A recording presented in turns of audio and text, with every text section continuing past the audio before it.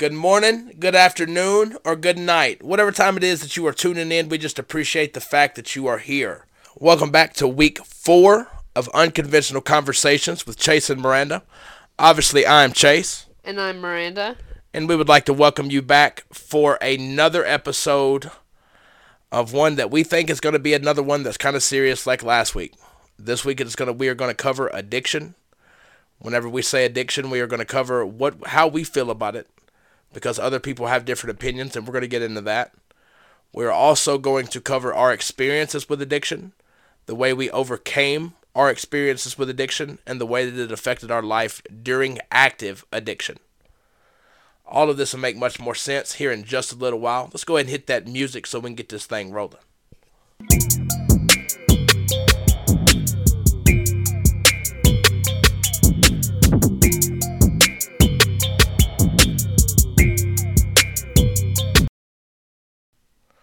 We hope you guys have had an absolutely phenomenal week. We're getting ready for Christmas. It's been a hell of a year. The reason that we are dropping this episode a couple days late, for one, is because Miranda and I have both been sick. Miranda got sick at the end of last weekend, and then, of course, she gave it to everybody she's ever met. No, I'm just kidding, just me. Either way, the second reason that we are waiting until Friday to post is because we originally thought that Wednesday was going to be a doable day.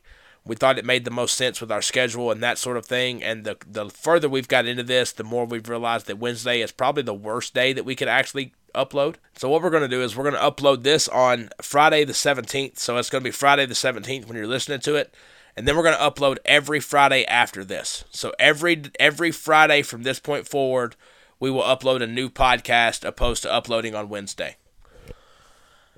This topic in particular is one that we wanted to get a few episodes in before we covered, because this is one that's probably had a bigger impact on our life than anything else that we're going to talk about on a typical basis. I firmly believe that once you are an addict, you are forever an addict. That doesn't mean that you are going to actively use. That doesn't mean that you always have a problem, but the fact that you are an addict is always going to be there. So for me personally, I am always going to be a recovering addict because I had an addiction to opiates. And if you want to say, I don't know what they call it other places. They call it spice some places. They call it K2 some places. We called it legal here, a.k.a. legal weed. That's not really what it was, but it was that's just what we called it here. And so for me, speaking about addiction is a big deal, just for the simple fact that I've lived through it. Hand in hand, one-on-one, and so being able to speak on my history and my past and those sort of things, I genuinely hope that it's able to help someone that hears this. Miranda wasn't an addict, but she lived in addiction. So our stories are going to vary 100%. Because whenever she says that she lived with addiction, it's a completely different meaning than whenever I say I lived through addiction. I'm excited to get into it. We're excited to get into it. We've talked about it all week. It's going to be an exciting episode. And as always, if you have any comments, questions, or concerns, please feel free to drop those on all social handles at UC Podcast 101. At UC Podcast 101. To cover the subtopics pretty quick, we just went over them. The overall meaning, personal experience, life during active addiction, overcoming addiction, and then we'll wrap it up with some more positive news headed into this holiday season. The overall meaning of addiction for me, right, and I'm going to let Miranda jump in just a second. I know I've been doing all the talking so far. The overall meaning of addiction for me personally, right, because my biggest pet peeve in the entire world is hearing people say that addiction is a disease. Spoiler alert, no, it's not. I can argue about this. I will fight about this. I will go till I'm blue in the face about this. All the Roxys and all the Lortabs and all the Percocets that I put up my nose, I made a choice every single day to continue doing that. I made a choice every single day to fuel my addiction opposed to doing something about it. So it ain't that, to me, it's one of those things to where that will make me go from 0 to 100 immediately. Right? Is someone telling me that they are sick because they have a disease and it's addiction.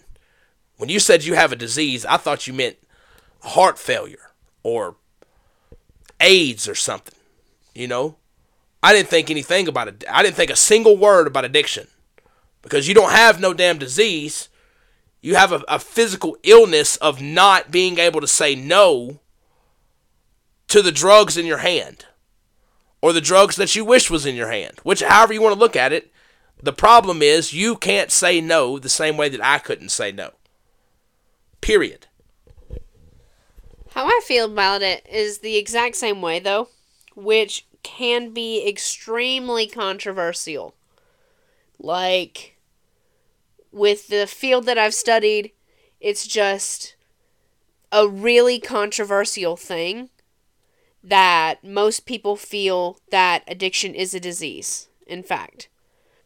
When I think about a disease, I think about something that you're born with. So like Down syndrome or heart disease or like spina bifida or something like that. But I think addiction is something that you develop over time. Yeah. Like of course there are children that are born addicted to things due to their parents, but that's not the same. Yeah, exactly. So that's a completely different story. Right. So like I get it. Right. For example, my mom drank several months out of the 9 months that she was pregnant with me. Right. And so I've always been told my entire life that I would have an addictive personality. Same. I was told that too. And anything that I've ever became addicted to, I am the reason that I'm addicted to it, right? Like, I knew what the outcome of me smoking cigarettes would be, right? So I chose to do that anyway, and now I'm addicted to nicotine. I knew what the outcome of snorting Oxycontin would be, even though for a long time I thought, well, I can control it because I only have to do X amount a day and I'll be fine, right? But then one day turned into 10 days that turned into 30 days, and now instead of doing this 30 milligrams a day that I was doing before, now I've done bumped it up to like 90 milligrams and I'm spending 3 times as much money. I think people have different perspectives of it. I think me and you have different perspectives of it because I know your perspective over what you felt like addiction was when we first got together and what you feel about addiction today is completely different. Absolutely. Because you've had to live with someone outside of your parents, which you'll get into later, that is, you've been able to see it from a different light. You love your parents, you love your mom, you love your dad. But it's always something that I've been hard on them about. It's a different sort of love with me. Right. So seeing me go through addiction and seeing your parents go through addiction are 2 completely different ball games. And so your opinion has changed over the last 6 years because you know that just because somebody is an addict or just because somebody allowed themselves to become an addict doesn't mean that they're a piece of shit. Right. It doesn't mean that they deserve every bad thing that's came their way. See, that's my thing. That used to be my opinion. I mean, I don't want to say that, oh, you're an addict, you're a piece of shit. That wasn't my opinion. But I just had a really negative outlook on addicts, I guess you could say, because... More along the lines of, how did you let yourself get here? Right. You put yourself in a situation to where you're sitting around with a bunch of your friends, and you've watched a couple friends of yours do something 2 or 3 times that you've never done before, and they offer each time, and each time you turn it down because you know that there's a possibility that on the other side of that... Something bad, you know? Whether that's addiction, whether that's throwing up, whether that's whatever you deem as bad. There's something bad on the other side of that. I know with Xanaxes, some of the worst decisions I've ever made in my life has been on Xanaxes. I woke up in jail one morning after doing Xanaxes the night before, and to this day, right now, I don't know how I got there. I don't know what I did to get there. I know I got charged with obstruction of justice. I know it got dropped in court. But I don't know what happened after that. And I don't know how, and I don't know any of it. You was just there. I was just there. I woke up in jail, and the nice lady that was sitting at the desk up front right there had to explain every bit of it to me. Had a $100 bond. Somebody had to come get me. No idea. And that was being fueled by addiction. That was wanting Roxy so bad that I was sick, physically sick. And the only thing I could find was Xanaxes, so I said, fuck it, I'll do some Xanaxes instead. And I went to jail. So, addiction can be a million different things for a million different people. Some of the greatest people in the entire world that I would trust with my life were addicts. I'm going to bring him up because I feel safe bringing him up. I don't think he's going to be upset. Brian Jones is from the same small town that we're from. And that guy has one of the best stories that you'll ever hear as far as being successful. No, he's not a millionaire. No, he isn't buying up all the property in our small town. No, he isn't running around changing people's lives, giving away money. But if you would have met the same Brian Jones that I met in 2014, you would understand why that's so incredible.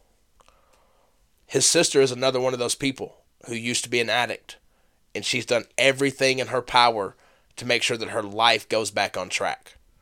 Right? So that's why I don't think it's a disease.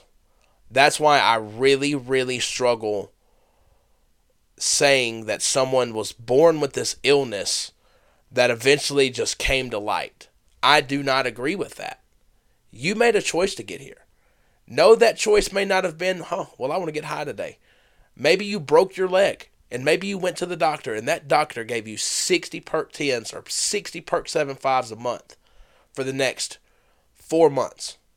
And after that 4-month period, you ran out of Percocets, but you realize, holy shit, this is the first time in 120 days that I haven't had any Percocets to do when I wake up. And guess what? That's an issue. You're sick. And I don't just mean cough and a head cold sick. I mean, you are physically ill. You have the poops. You have a headache. Your stomach hurts. Anything you do sucks. All because you broke your leg. All because you made the choice that I'm going to get this script filled 2 more times, even though my leg really ain't hurt that bad since about August. Well, here we are in November, So, I really struggle with that. What the fuck? Why did you do that? Action! I mean, okay, motherfucker, I was thinking. Realistically, it's one of those things to where, like I said, I've had my own personal experiences with addiction. I used to average about 150 milligrams of Oxycontin or oxycodone a week or a day. Fuck! I used to average about 150 milligrams of oxycodone a day, which can be very, very pricey. So not only is it taking an emotional toll on me, my mental health, my well-being, it's taking a toll on my family, my house, my bank account, my Pockets. Life. I mean, it affects you in every possible general situation that you could ever imagine. There's nothing that you're going to do in a day-to-day basis that where addiction doesn't affect you some way or another. Because I promise you, you're not going anywhere or doing anything before you get high. And if the person that you're with doesn't know that you get high, you're going to find a way to sneak in a bathroom or sneak in a Walmart or sneak in a Shell station or sneak in a whatever so you can get high and be able to enjoy being around the people that you're around because you couldn't do it before you left. I will say that I never shot anything up. That was never my thing. But I genuinely believe that, because see, the way that I got out of addiction was by going to jail and having to be there for roughly a calendar year. And so obviously in that time I couldn't do anything, so I had no choice but to get clean, which is exactly what I needed. I needed a way to where I had no choice but to get clean. And so, I genuinely believe that that's the only thing that saved me from not shooting up. Had I been on the street another 6 months to a year in addiction, I don't know what would have happened. I can't predict that. Obviously, I can't sit here and say that, yeah, I definitely would have shot up, or yeah, I definitely would have went through that, or anything of that nature.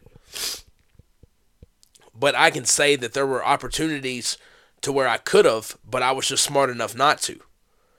See, Or you just weren't that far into addiction? see, at that point, the times that I was offered, or the times that it was presented to me in a light, because that's the thing. When someone is shooting up, right, and they see someone snorting or doing it, however they do it, right, they almost feel as if they have to tell you, hey, look, you're wasting it. Because the only way that you're really going to get high off of it is if you shoot it. You know what I mean? And that's exactly how it was presented to me. Both times that it was presented to me is that what I think I was doing a Roxy or something, and the person that was across the room was like, hey, man, you're just wasting it, right? That makes me think of Basketball Diaries. I've never seen that, so I don't know what that means. Well, he just started doing it one way, like snorting it, and then eventually someone was just like, hey man, this way is just so much better, and then started shooting it. Basically the exact same thing that you just said. I mean, yeah, like I said, I've never seen that movie, so I can't just relate directly, but it wouldn't shock me at all if that's verbatim, right? Just for the simple fact that I would guarantee you 85% of people that are addicted to pills, if they're addicted long enough, eventually they shoot up. They may not like it, they may not do it forever, but they try it, right? That's crazy to think about. And that's usually all it takes, is someone trying it. Yeah.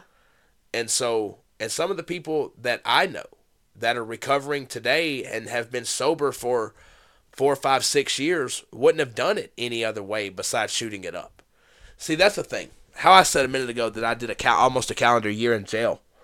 That was the only time in my life, the only time in my addiction, the only time ever that I can ever remember to where shooting up was like a thing that you praised, right? Like, what do you mean? These guys couldn't wait to get back out of jail and bang a gram of meth in their arm, you know? And like the way that they would tell these exuberant stories of all this action and all this fun and all this blah, blah, blah, blah, blah, it just makes you think like, wow, man, I've been in fucking jail 6 months. I ain't had fun in 6 months. I bet that would be great, you know? And now the next thing you know, you're laying on your goddamn bunk and you're thinking, man, I might shoot up when I get out of here. Shut up. You know, and like, I wish I was kidding, right? I wish this was a joke. Anybody listening to this that's ever been in the same situation knows that how real that is. Going to jail, you will go to, and I've told you this a million times, right? In our relationship, over the conversations we've had. When I went to jail, personally, right? I had no clue about doing dope, cooking dope, selling dope, right? Right. When I got out of jail, I could have wrote a goddamn book on it. Because these people sit around 24 hours a day. Talking about it. And if they're not slapping down cards on the spade table, they are talking about dope and how they cook it or how they shoot it or how they do it. And you learn literally based off someone else's stories. That is so crazy to me. And that is the furthest thing from a joke, but it is literal reality. Right? Like, before I ever went to jail, I was one of those people that thought, well, if I ever went to jail, whatever I was doing, I would, like, straighten up. Like, I was, you know what I mean? Because I wouldn't want to just go back to jail, you know?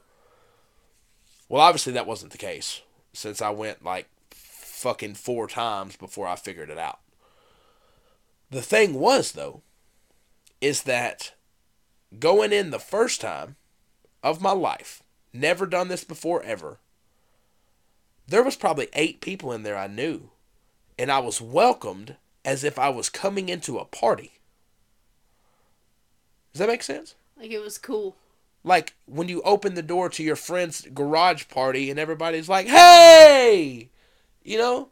It's the same fucking thing. And so when I came back, if that was really loud, guys, I apologize. So when I came back the last time, I got the same reaction that I got the first time.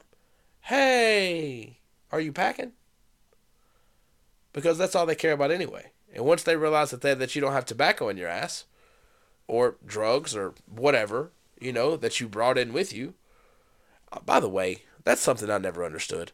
How the hell do you know you're going to jail? How the hell are you just walking around with a pack of drugs or tobacco or whatever you're doing? How do you just walk around with that in your butthole?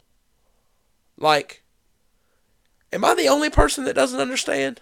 Because I promise you, I've seen a bunch of people come in there with stuff, and I never understood how, unless they turn themselves in. If they turn themselves in, obviously I get it.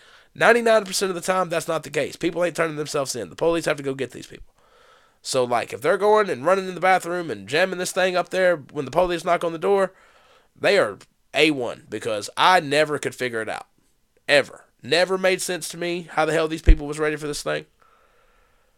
But you see so many things that you could have never imagined seeing. And you never would have seen them if you were sober, because you never would have stood around long enough to watch it. Somebody thinking sober would have left the room 10 times before the guy that's standing there curious. Because, how does that feel? People experience such a wide variety of emotions and changes, and I mean, it's tough to explain, but like, things that you would do during active addiction are things that you would never do while being sober. Like being in jail. If you're in jail sober, if you're in jail for theft or literally anything other than something drug related, something that you were addicted to, that sort of thing. If somebody walks into jail and they happen to be packing your drug of choice, if you're sober, you're going to keep doing what you're doing, trying to get over your time, trying to keep living your life. But if you're still in active addiction, and I'm not trying to be gross when I say this, but you're not going to be too far from the toilet when that guy drops that pack. Because otherwise you think you're not going to get in, And that's what it's ultimately about. Like, your mindset is just completely different. Yeah, your literal focus is being addicted and everything else after. Me and you are going to some family dinner at the park, or family lunch at the park, whatever. And you're rushing the shit out of me. Come on, come on, come on. And I'm in the middle of active addiction. Well, there's no way I can do this without getting high first. So how can I get away from you long enough to get high and go do this thing at the park? Right. There's no part of your day. I mean, even down to sex. Like, if you're in active addiction like that and you're sick, the last thing in the world that you're worried about is having sex. Or anything of that nature. It affects every proponent of your life.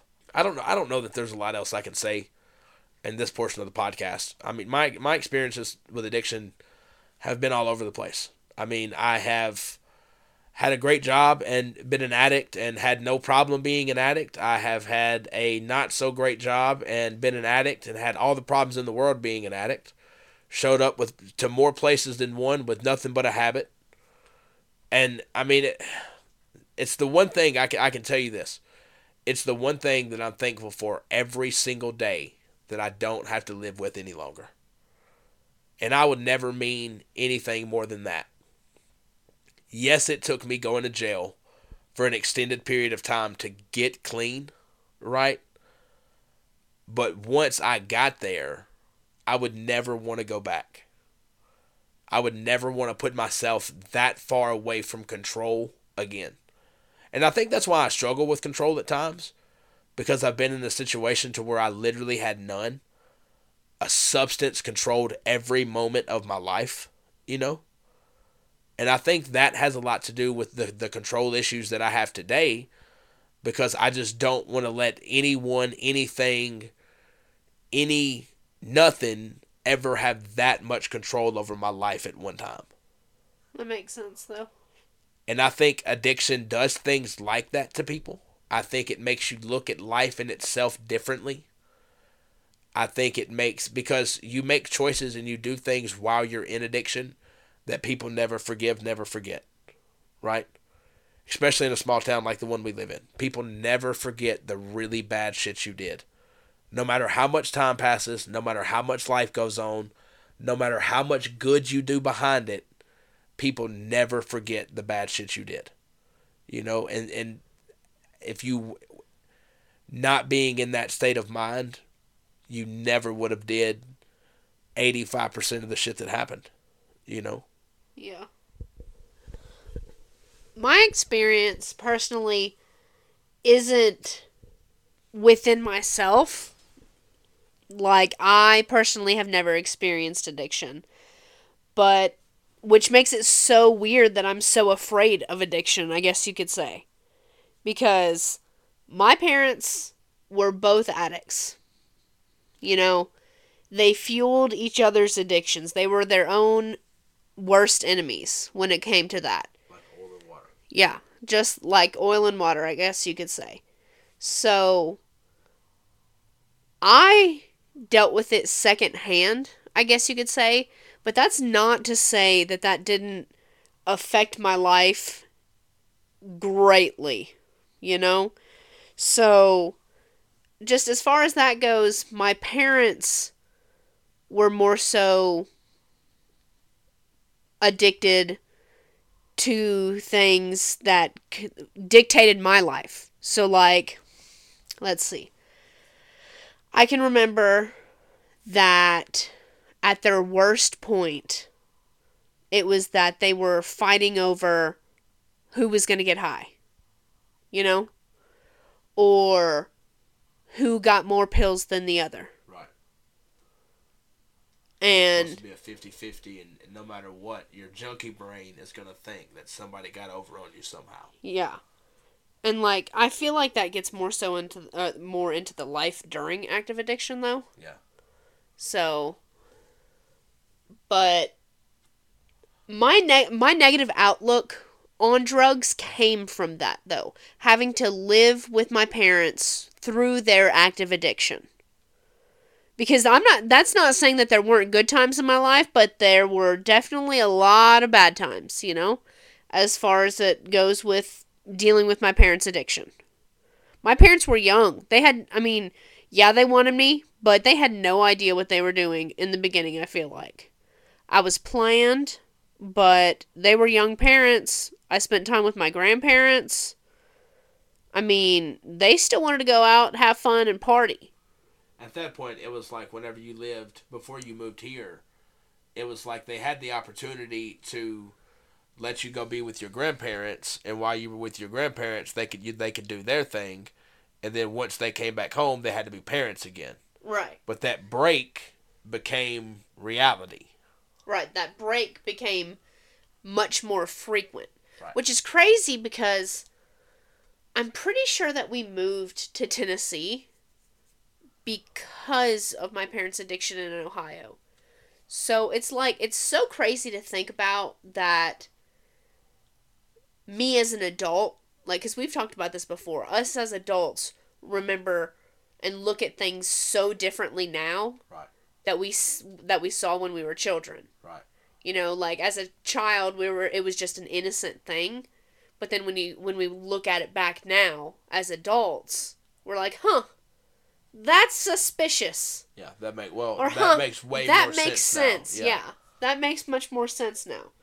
So, I'm pretty sure we moved to Tennessee to escape their addictions there. But addiction, you're not going to escape addiction. You can move town to town to town. It's always going to find you. That's how I feel. Yeah, no, I don't disagree at all. I think you're always going to find it. You're always going to find it is the thing, because even if you come here, you've been here 3 weeks, whatever, you get a job at the local factory. Well, how long do you think you're going to have to be at the local factory before you find everybody's favorite pill addict? Right. And then bam, just like that, now you at least have one source that's going to lead to 50 more. My life during active addiction, I would say it was tricky at best, because when I lived in Ohio with my parents, I don't really recall them doing drugs. I mean, maybe smoking some weed, you know? But I don't recall them doing, like, hard drugs at all when we lived in Ohio. Then, all of a sudden, we up and moved in the middle of the night to Tennessee with no notice, you know? Woke up, time to go. Let's go. Start packing. We're moving to Tennessee. And then in Tennessee, it's almost like we were trying to have a new start. Yeah.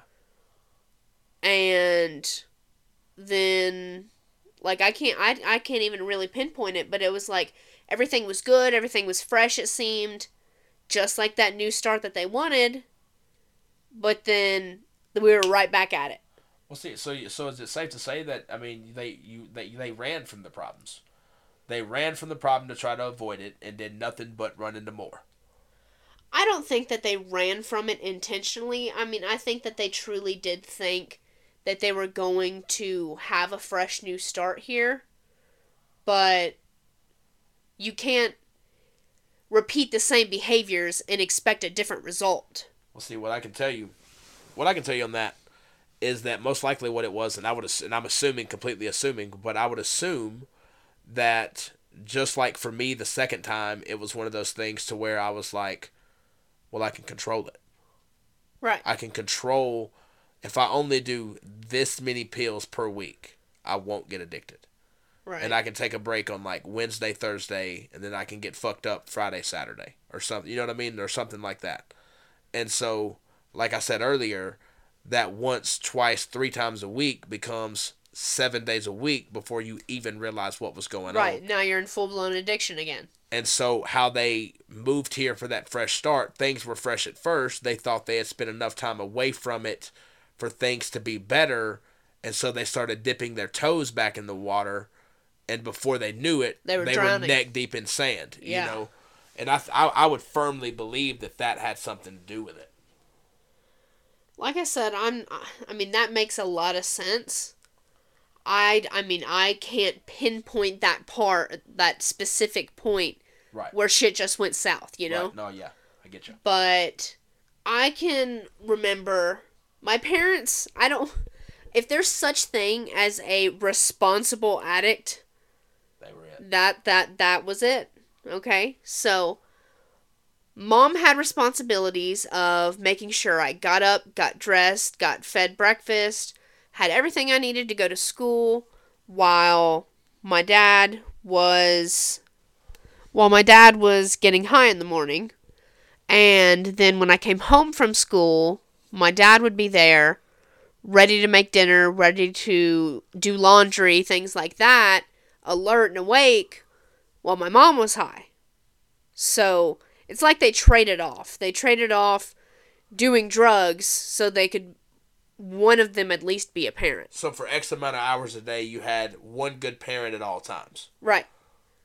Like, I was never just left unattended or anything like that. They always made sure that someone was at least being attentive to me.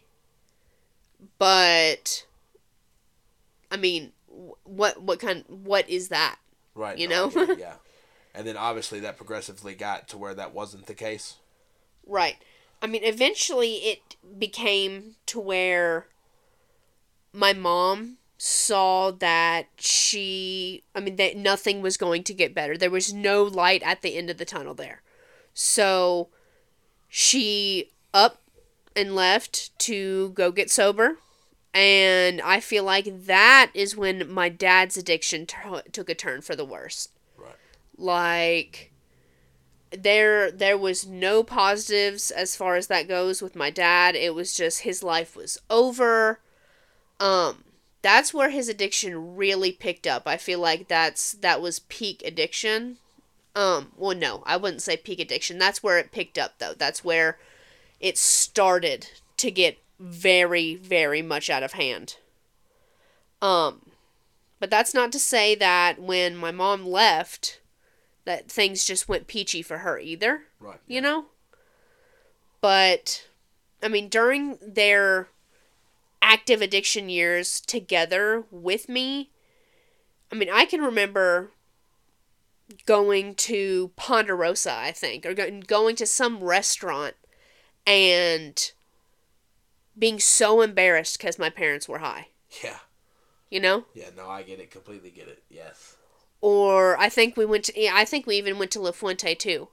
And everything was good, everything was fine until shit wasn't. And we were having to leave because somebody was falling out in their food. You know? So, I mean, no, I haven't dealt with it firsthand, as in me waking up, being sick, having to deal with that constant battle within myself. But it very much affected me being a kid and having to deal with that as well. Like, growing up, 15 years old, having to figure shit out. Right, yeah. That's something. See, I relate to a lot of that because how I said that my mom drank through several of the months that she was pregnant with me. My dad was a drunk for basically my entire life. And as I've said in other podcasts, that my dad was my favorite person in the world. That guy was absolutely my hero. When I was young, I wanted to be everything that he was. Obviously, growing up as an adult, I learned more about him. I learned more about his behaviors and the reason he was the way he was. And after his death, I feel like I learned much more about him than I ever knew while he was alive. And so it's one of those things to where, like like you said, I can remember going places with my dad, and my dad being so drunk that it was just apparent. Because whenever my dad would get drunk, he was a big bald-headed guy. His head would turn red and would get real fucking shiny, and it was like he was just glistening almost, but he was shit-faced, And so, like, I can absolutely just remember times to where I was like, man, this is horrible. No way, get me like, out of this here, is horrible, man. And so it's one of those things to where I like I said, I completely comprehend, I completely understand, because addiction really does affect people in different ways. How Miranda said that her parents took turns, during the morning and the afternoon being high, so somebody was taking care of the kid. I mean, that makes sense to me, being a former addict or whatever. Like, I get it. Somebody would have to be responsible. I can remember during one of the worst points in my life, I lived in a camper behind my uncle and my cousin, and my mom had just had open heart surgery. And I was actually on the run from the police because I had warrants out for my arrest here. And I was working at Pizza Hut. And I stayed within about a mile of that radius. But I was scared to death all the time. I wouldn't go in the store. I wouldn't go. If it wasn't Pizza Hut or that camper, you wasn't going to find me near there. Maybe right? Quick Mart. No, nowhere. I wasn't going anywhere. Do you remember whenever we first got together, I sent you out to get me shells, cigarettes, and whatever I needed from Walmart? Yeah. Because I wasn't going in any stores. That's how me and Miranda were introduced to each other on a real level. She had come over and hung out with me one time. I was running from the police. She was scared that the police were going to kick the door in while she was there. She woke up the next morning, decided to come back a couple of days later. And since she was coming back, I needed somebody to go to the store. Because like I just said, I refused to do so. So I wrote her a list, which I think she still has. I wrote her a list, and I sent her to the store with a list of everything I needed and some money. Because trying to explain to someone who's never been in trouble that you're very much in trouble, you're just still living your life. Oh, yeah. It's just such a weird concept. That's such a weird thing, man. People that have never been in trouble aren't just used to that sort of thing. What do you mean you're running from the police? Like, they can knock on my door and I could go to jail at literally any moment. It's raining outside today, so we didn't have to worry about that, So, I mean, my thing about it is like moments like that.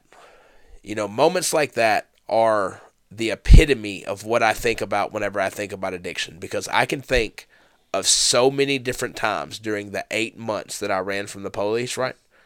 Of sitting in that camper and being sick because I couldn't get pills and thinking to myself, man, I would be better off if I just went ahead and went to jail, right? Because then I wouldn't have to worry about this shit. Eventually it would just go away and then I would be normal, And I can remember laying on that little couch thinking that in my head. Man, I might as well just turn myself in. This ain't worth it. I'm miserable. I'm absolutely miserable. Smoking all the weed in the world ain't gonna make this go away, you know? And so, I mean, things like that were such eye-opening things, you know, and like even throughout our relationship, I've told you a million times that there's just some things that I'm grateful for. You know, like I can remember working for Sundrop and standing outside and being able to see the lights come on in the jail each morning. Yeah. And to me, even though I was at work, right, being able to visually watch that, I would go grab a glass bottle Sundrop and walk outside and watch that happen every morning that I had time. Just because I could. Yeah. You know?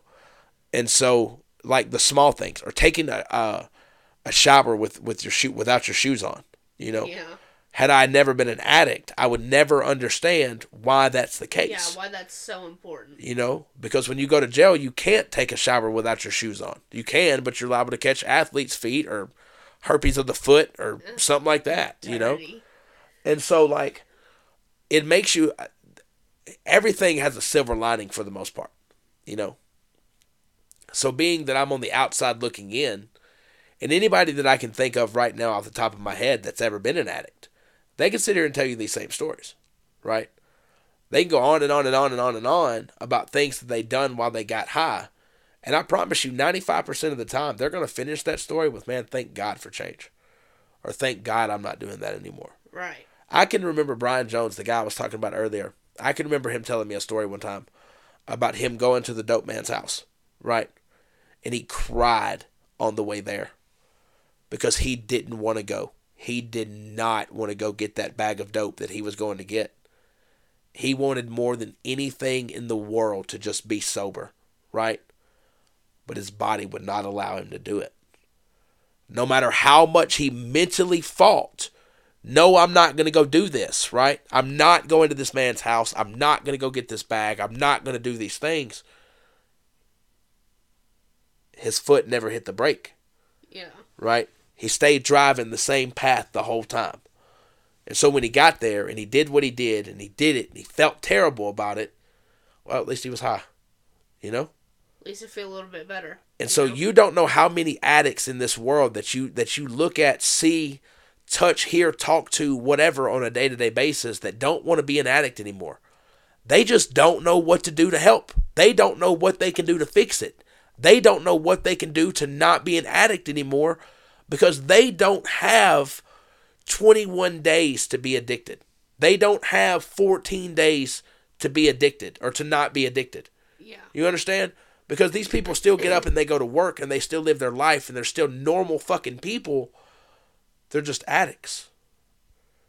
Unfortunately, they let themselves get to a point to where a substance controls their whole life. Controls how they feel, right? Yeah. Yes, their whole life, but I mean, controls how they feel.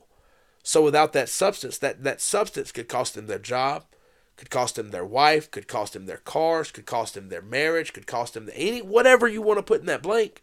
That substance could cost them that, right? So you learn quickly, man, I don't want to do this anymore. I don't want to be an addict anymore. Something's got to change. But then you realize, well, for something to change, man, I'm going to have to be sick for like days. And I don't care if it's 4 days, 8 days, 14 days. It feels like a full school year. I mean, it is terrible, man, because just the way your body reacts to things, turning on the light, having to hear the TV. You want to get up so bad and just go walk around the house so maybe you'll feel better, but you just cannot convince yourself to do it. You know? And it's things like that that I appreciate. I can get out of bed. I can go to the bathroom. I can go take a shower. I can go play the game. I can go stand at the door.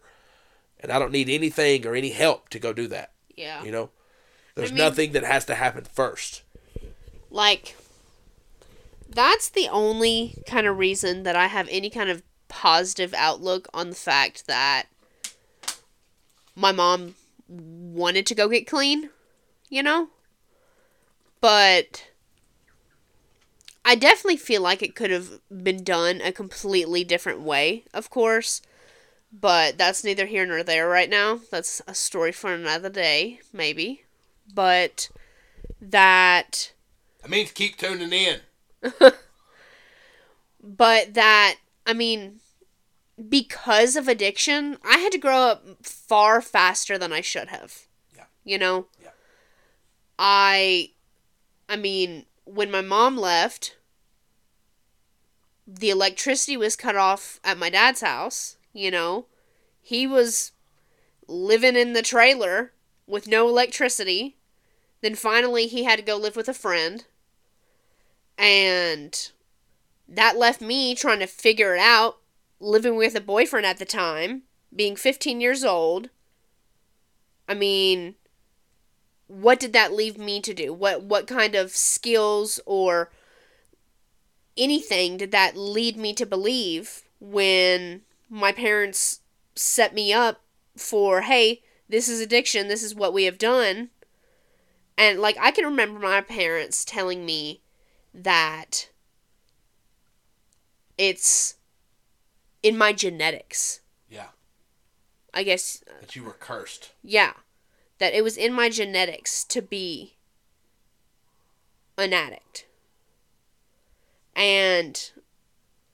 Or I'm predestined for addiction. I guess that's what it is. But I have never taken anything more serious in my entire life than that. Like, that's why I say that I have never experienced addiction, but I fear addiction so much. Because you know firsthand that, I mean, I didn't really drink or nothing like that when I was in high school. I didn't do anything like that. So, even when I got my tonsils taken out, my grandma had my Lortabs so that I wouldn't take too many or anything like that, because my mom was so worried about something just crazy happening. Right. Or if I got my wisdom teeth taken out, make sure that I'm taking my medicine appropriately, because she was just, both of them were just so scared that I'm going to become addicted to something. Well, see, I played football with a guy, and I remember this. That's why I brought it up earlier. He tore his ACL going into his junior year. Almost, it was going into like that end of summer, right before shit got serious portion of football. Right. You know? And so it was, like I said, he tore his ACL, his MCL, and whatever that other ligament in there is. And I know for sure they gave that dude 60 Lortabs a month. Because I think he was able to take like 2 a day or something. One at breakfast, one at dinner, or some shit like that. And whenever he got done, because it's like a 9-month process, right, for your ACL. And he got his script filled every single month like clockwork. And by the time he got done with that rehabilitation and it was time to come back and play, as a senior in high school, he had to go to therapy, or like treatment, not therapy, but like treatment, because he now had a pill problem that stemmed from him getting surgery on his knee. You see what I'm saying? Yeah. He didn't choose to tear his knee up, right? But like I said earlier, when you were 6 months into this thing and you still kept going to get that script, you knew that it was a little bit more than this whole knee thing here, man. That some bitch don't hurt that bad, you know. But every other day or so, you might get in your head, well, man, I might need a third one today, or I might need a fourth one today. And that's all it stems from. And by the time he got done with his fucking rehabilitation on his knee, he had to go to a real treatment center to get treated for a pill addiction that he got from surgery. That's why your parents they're justified in that fear, I think. In my personal opinion, I think they're justified in that fear, because for someone that they believe so strongly is predetermined to addiction, that 30 consecutive days of taking those Lortabs or whatever it is could be all it takes. Right? And as much as that's not the truth, as much as I don't ever feel like you would have that issue, if you were put in a predicament to where you had to take those pills every single day, now it's not in your hands anymore. Right? Now it's out of my control. Right. To a point, but yes. Yeah. You know? Like, now it's become a habit. Right. And that's when and that's a fine line. Yeah. You know? That's a fine line when it goes from, hey, I need this, to, hey, this is a habit. Hey, this is something that I'm doing more or less because I want to, not because I have to. You know, and that's a big deal. That's where I would assume, right? Because I haven't done just hours upon hours of research on active addiction because I've lived it. I have my own opinion and I live off that, you know? Yeah.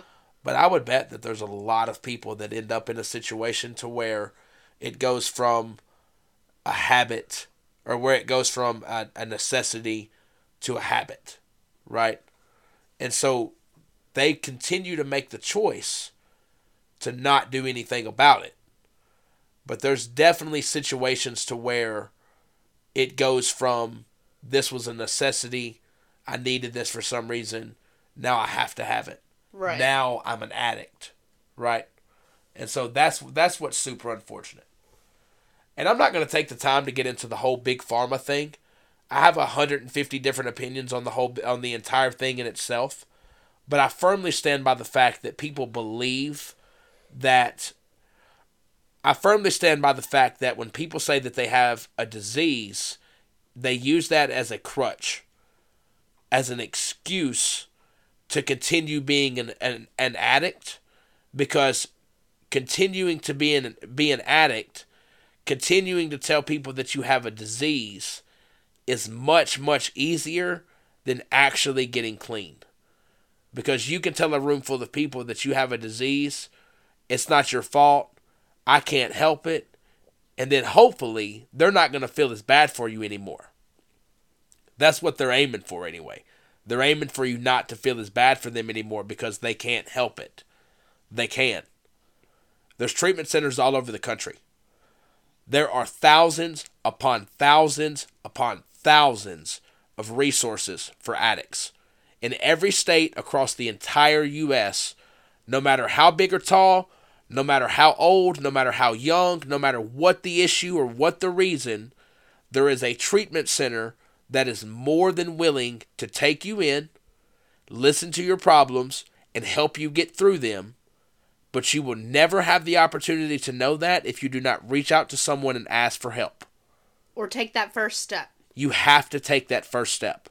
You have to understand that the life you are living has become a problem. The things that you're doing, the behaviors, the attitude, the mood swings, all of that, the addiction itself is affecting your home life, I can promise you. Whether it don't have to be your wife or your husband. It doesn't have to be your boyfriend, your girlfriend, or your fiance. It could be your mom, your dad, your sister, your aunts, your kids, whoever. Whoever has to deal with you on a day-to-day basis. If you are in active addiction, there is a problem lying there somewhere. I've never seen a mother turn around and say, "Hey boy, I am so proud of you for being an addict. You keep snorting them pills, baby." I've never seen it. I've never heard of it. And if that's the case, you need to get away from your mother. Straight up. Because there is a light at the end of this tunnel. You have to find it. You have to figure out what it is, what your purpose is for finding it. But there is always, always, always a light at the end of the tunnel. I will say that the one thing that was probably the most satisfying point of addiction was overcoming it.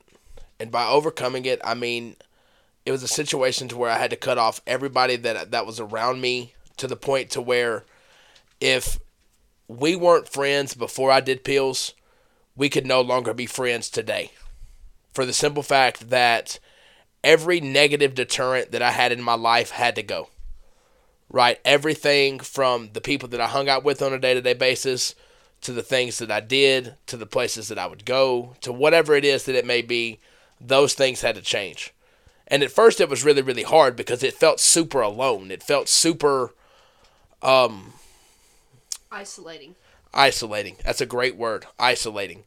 And so it was one of those things to where I wondered a million times, like, man, is this really the better choice? Like, fuck, life was so much funner whenever I was an addict. But looking back at that now, it's hard to believe that I was ever that foolish. You know? Yeah. It's hard to imagine my life without having that part of it in it.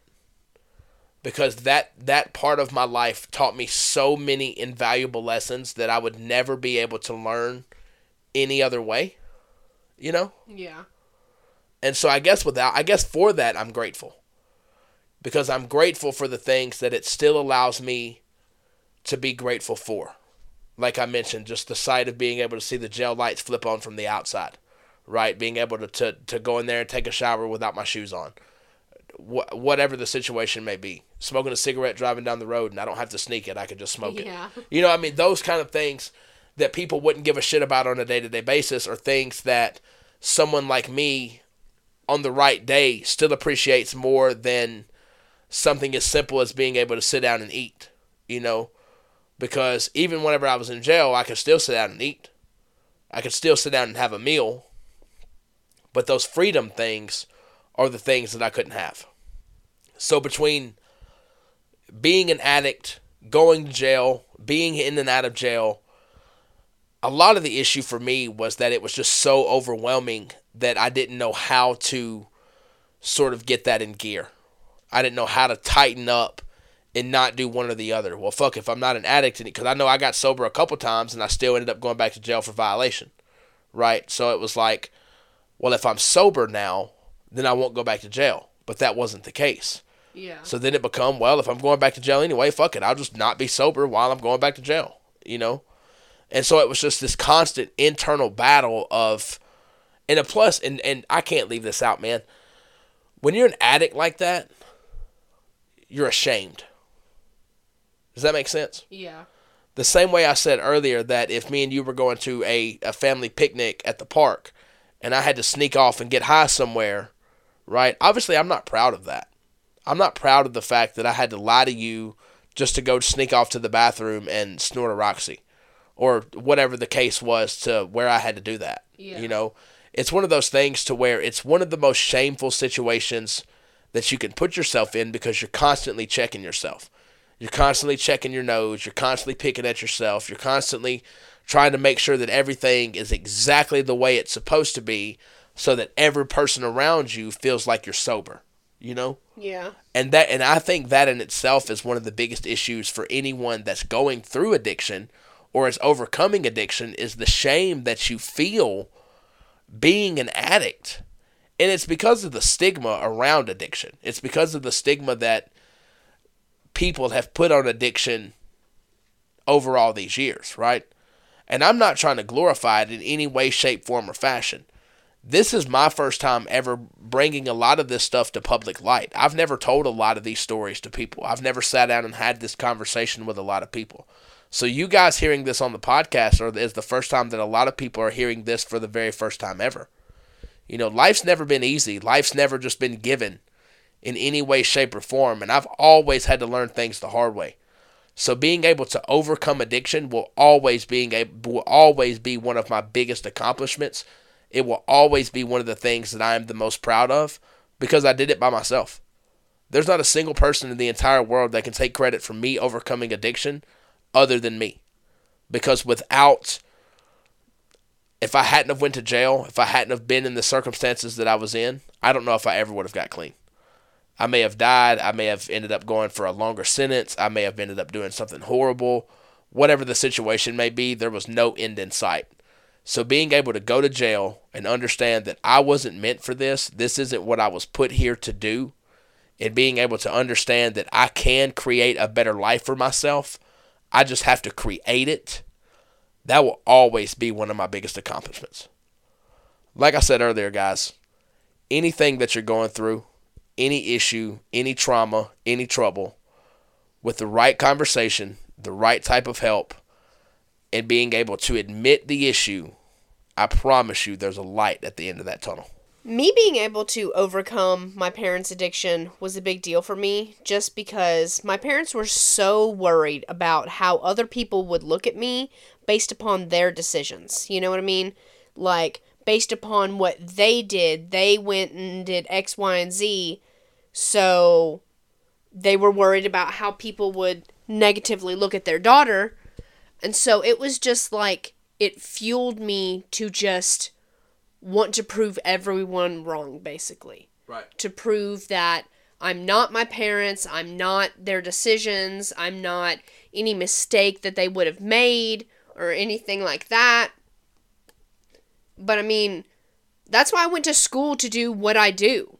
Or that's why I went to school to be in the field and learn the things that I've learned, because it's something that I'm so passionate about. You know, that, like we said, that my view over time has changed, because even with the beginning of my job, that I just felt that it was inexcusable would be a good word. Like, how could you allow yourself to get there? But I had a negative outlook on it because I was in that bubble of addiction. I was in that bubble of addiction, and all I could see was the bad stuff. When now, I mean, I see there's addicts or former addicts, recovering addicts that are great people, you know, that they made their mistakes, they did what they did, and they're recovering from that, but they came out stronger because of their past, you know? You're much more willing to view the person as a person opposed to viewing the person as their mistake. Right. And that's something that I've really had to come to grips with, because if you did drugs, you were bad. That's how I looked at it. Right. If you did drugs, you were a bad person. You suck. And that's not how I feel anymore. You know, like, I mean, I feel like you've really helped me through that and helped open my eyes to that just because you're an addict or a recovering addict doesn't mean that you're defined by your addiction, or doesn't mean you're defined by your mistakes. But, I mean, my parents' mistakes and my parents' addictions fueled me to be and go and pursue and do the things that I do now. So, and I just want to ask this because I don't know that I ever have. Have there ever been times, because obviously with Miranda's job, I'm not allowed to know about the people that she deals with or anything about their life. So has there ever been times to where you were in a situation with a client or whatever, and you judged that person at first, and then looking back on the circumstance, you thought about it in the aspect of, well, they haven't done anything worse than the person that I'm marrying has done? Not necessarily. I wouldn't say that. I haven't compared a client and their obstacles to you or anything like that, but you more so have opened my eyes that just because someone has an addiction doesn't mean that they always have ill intent, or doesn't mean that they are just bad people all the way around. Sometimes when people tell you that they're really trying to get clean, that's really the truth. Yeah. They're really trying to get clean, and they just haven't figured it out yet. And they may just need a little bit of a push in the right direction to get them exactly where they need it to be. Like, it's like I'm more willing to give chances, I guess you could say. Like, that, yes, they made those mistakes, but like I said, it doesn't define who they are for the rest of their lives. Right, if absolutely. they don't let it. Absolutely. You know, so, I mean, I just feel like I've come a long way with that, because my opinion of it has just changed so drastically. But overcoming addiction has been me going to school to do this, to learn more about addiction, and has gotten me interested in doing or pursuing a career around addiction. So, if anything, it fueled me to be better. Right. To be better than what my parents were, to prove everyone wrong that I'm not my parents or their mistakes or anything like that. Right, yeah, absolutely. See, I can't. I tried to think about this as we were recording this podcast, and there were times in my life to where I was compared to my dad or whatever, but it was never in the sense of him being a drunk or him being an alcoholic, whatever. More so, it was in the sense of he always fucking got in trouble for something stupid, and I just followed right along in those footsteps. Right, or You that know? like you favor your dad, or that you're hot-headed like your dad. Yeah, like my mistakes have been compared to his mistakes in life, but it was almost like it was never I could never blame my parents on me being an addict, right? Because like my mom and dad never did pills. They never did heroin, they never did crack, they never smoked well. My mom actually was a crackhead for a few years, but that was long before I was born, so that genetics can't really play a factor there. And so I can't blame my parents for the things that I went through in life, but I can say that my parents and their mistakes were part of what fueled me to be better. Right. Right? Because like people still look at Renee as the sloppy drunk piece of shit who ruined everything she ever went to. And my biggest fear was being the sloppy junkie that ruined everything that he ever went to. Yeah. Or the sloppy junkie's kid. Not Right. still. You know, You and know? so with that in itself right there, that was a lot of fuel for overcoming addiction for me. And it was completely self aware, right? Like me overcoming addiction was 100% for myself, for me. But there was so much that just went into that, you know? Yeah. That went into why I no longer wanted to be an addict, why I wanted to be better, why I had to be better, you know? Because I wasted the last 4 years of my life chasing pills and doing nothing with it, working dead end jobs, saving no money, spending it all, being a junkie, you know, that I don't even have life experiences that I can tell you about during that time frame. Yeah. Like I can remember a point. I can remember living in the trap house back in like 2013, 2014, and everybody there was getting ready to go to like Huntsville or Nashville or something like that for the night. Yeah. And I literally could not afford to go, and I had just got paid the day before.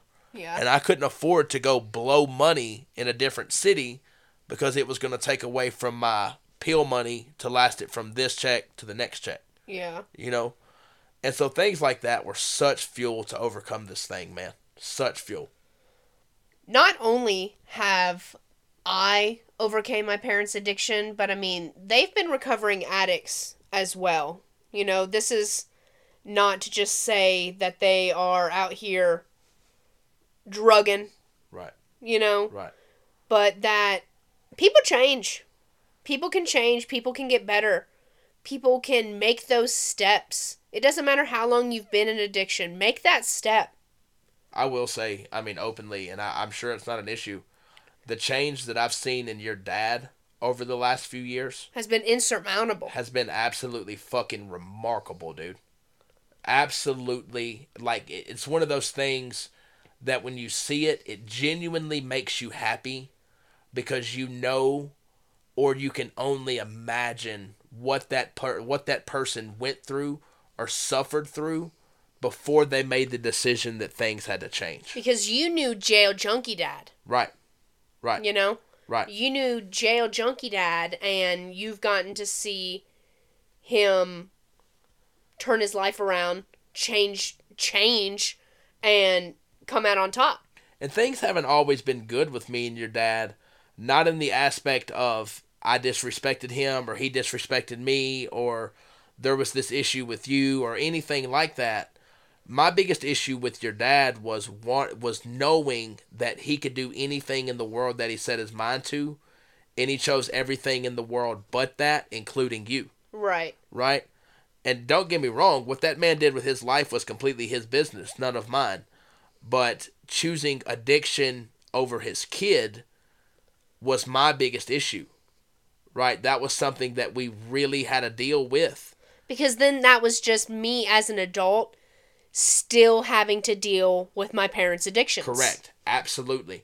And that was one of the only times in my life that I've ever thought, man, this is fucking ridiculous. Because, how can you be here? Right? Because at this point, I'm an adult and I can be in control.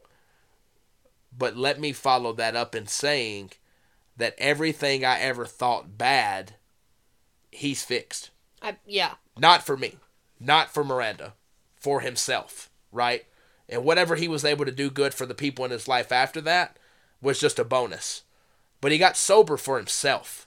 And I've never been more proud of the guy than I am or have been over the last few years or so. And I've told him every chance that he's given me, I've told him that I'm proud of him. I'm telling him now that I'm proud of him still, you know.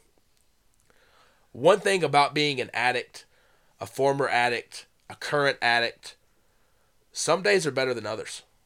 Some days you can wake up, you can go through your day, never have the first thought, never crave the first pill, never have the first problem. Some days you wake up and from the moment your feet hit the floor until the moment you close your eyes that night, it's nothing but trouble. Your day's horrible. Everything that could go wrong is going to. And when you're in that position, it's like you develop this self-mechanism to where when shit goes south, I'm getting high, you know? And that's one of those things that is almost unbeatable. No matter how long you're a recovering addict, that thought, that fear, that fight is always, always, always going to be there. Eventually, you just get stronger than that fight. Eventually, you figure out a way to, man, it's not worth it. This one bad day isn't worth all the work that I've put in over the last X amount of years, whatever it is. You know? And even when people do relapse or people do fall short, let's say, you know, that it's, okay, I relapsed, I fell off the wagon, let's get back up and go at it again, you know? Right. You can fall off the wagon and get up and make that choice to be better, or you're consciously making that choice to sit your ass in the dirt. Yeah, and I firmly believe that. I completely agree 100%. If you relapse, and that's a thing, and that happened, relapsing is not an excuse to go on a 6-day bender and say, fuck the world, I'm getting high, and this is what it is. Don't make an excuse, make an acknowledgement. Exactly. Right? Acknowledge that you fucked up, acknowledge that you fell off the wagon, and put your very best foot forward in not letting it happen again. Nobody's perfect. Rome wasn't built in a day, and I promise you, an addict won't get better overnight. It's going to take days, it's going to take months, it's going to take years, and it is going to take work. But it's doable. It's simply doable. All right, guys. We hope you have enjoyed episode 4 of Unconventional Conversations with Chase and Miranda. This has been our episode to cover addiction, what we've went through, what we've seen, and most importantly, what we've overcame.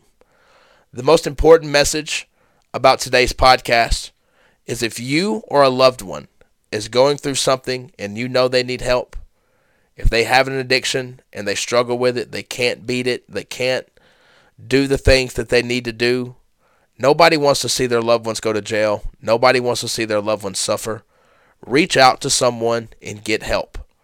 Feel free to drop us a comment, send us a message at any of our social media platforms at UC Podcast 101.